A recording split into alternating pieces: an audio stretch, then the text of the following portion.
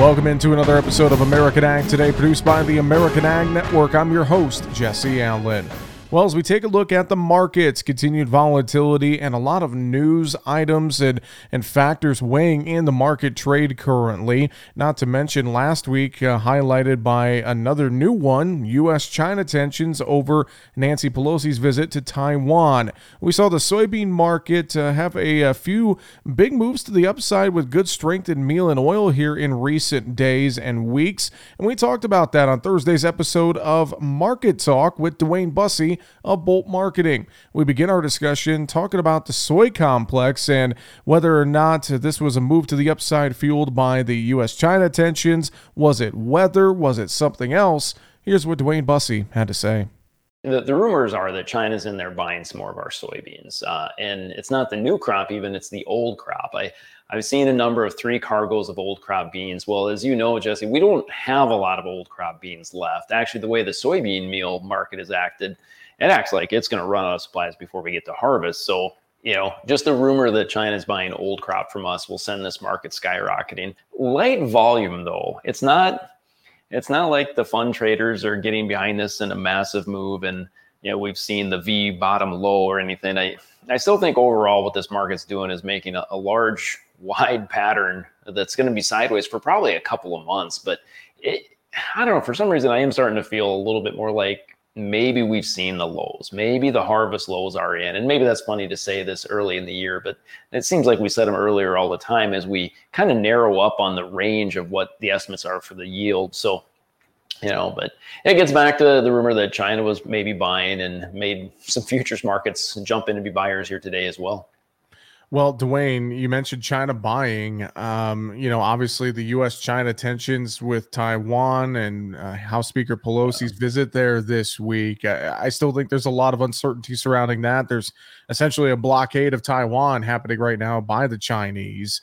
And you bring up China maybe in the market buying soybeans. One has to wonder, okay, are they doing this in preparation for something else? What's going on there? Oh man, I know. I hate to even think that, but it is possible. Yeah. Earlier in the week, we're diving down because of possible negative China-U.S. relations, right? And yes, I'm not sure why Nancy had to go there. It just, to me, it's like petting a cat the wrong direction. I don't think we needed to do that to China. But whatever, that's politics being played there, of course. But they are short soybeans. They didn't buy as much during their COVID lockdowns, and they didn't like the higher prices this past year. So when the market does dip, I think they're there to buy. Now they're buying as much from Brazil as they can. And the story is that Brazil's ran out of supplies, so they're going to buy just enough old crop from us to just get by. And then probably watch and see how the new crop does in Brazil before they buy a ton of our beans. But you're right to question demand moving forward. Brazil, we're expecting a huge crop because they're going to expand their acres again. And there's no doubt with these tensions, China's going to buy from Brazil before they buy from us. Well, and on top of that, I know another story that's out there not getting a lot of news is that China's looking to buy soy meal from Brazil, I believe. I think there's an agreement out there. So, you see that points to, okay, is China turning more of its attention to Brazil? We already know they've been working on the corn agreement.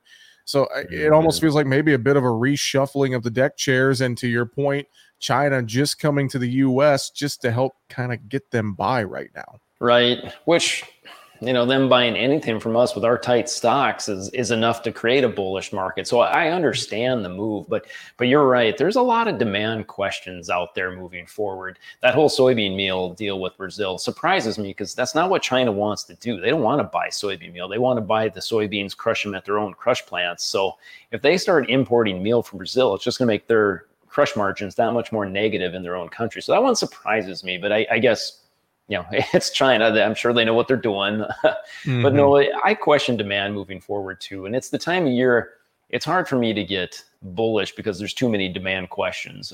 We're still going to question the crop size in the U.S. until October, really, until we get that October USDA report. We won't know, but we'll narrow it in next week to find out a little bit more about the crop we've got here. But it's maybe not as bearish as I was the last time I was on your show. I just starting to get, but not bullish. I think we're just going to create a sideways pattern that hopefully I can just trade back and forth a while here.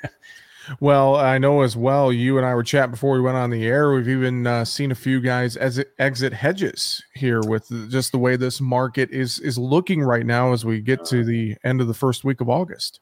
Yeah, and that's under my recommendation. We were really pointing towards holding on to hedges until August 12th. I thought, it's just smart risk management to have hedges on through that report. Just got this weird gut feeling this morning that, this could be some fun buying. Maybe they push it a couple of days up. And maybe it's just time to exit some hedges right now. I got some guys that did some hedging really well this year, and I just don't want to see those profits disappear. Like, again, I'm not saying it's time to flip hedges and go long by any means. It's just maybe we've made those harvest lows and can go sideways here for a little bit. So yeah, we just started to lift some hedges for a few guys here. Now that it's up as sharp as it is today, we might wait for tomorrow or the next day, but see if it rains in Iowa over the weekend. That's another reason why the markets are up today. It looks like we're going to get rain in South Dakota, which I'm tickled about, but it kind of misses Iowa. And the drought monitor came out this morning showing a drought increase in Iowa. So before, when I was a bear, I kept on telling everyone, watch Iowa, watch Illinois. And they kept saying they got great crops. And I'm like, well, that's two very important states. But if Iowa starts to trend dry a little bit, maybe that warranties a little bit of a weather rally here in the soybean market. Weather's still a wild card, though, here, especially with grain fill, pod set. I was just in Iowa. Crops that I saw looked pretty good. I'm not going to say it looked like a record breaker by any means, but looked pretty good. Now, what's that look like in another week or two, to your point, if they don't catch rains in Iowa and in Illinois, Dwayne? I know. It's a real good question. I mean, for the most part, corn should be, I want to say made, but it should be in Iowa. Yes, you got grain fill, so you could lose some test weight, which is bushels in the end. But, the range of the yield of the Iowa corn crop, the range in estimate should really be narrowing up here. And we should be looking at trend line to maybe a little bit above trend line. And if Illinois is at trend line or above, well, then if we're going to be yielding a 177 in the nation, the rest of us have to really pull down, because those are two very important states, like I've said a couple times in this interview here. We got some spots. Southeast South Dakota, very dry there. Silage cutters are going, borderline disaster for some. So we have areas, but we got to remember the trend line yield is actually 180. USDA knocked it down those 3 bushels to 177 due to the late planting. So I don't know if we're going to dip as much as some of these early estimates are to the 172, 173. To me, I'm still in a range from a 176 to a 180. So I'm talking bullish and exiting hedges, but yet I'm still talking a pretty high yield for the U.S. And that's comments with Dwayne Bussey of Bolt Marketing from this past Thursday's episode of Market Talk. You can learn more online, markettalkag.com. This has been American Ag Today, produced by the American Ag Network. I'm Jesse Allen, wishing you a great rest of your day.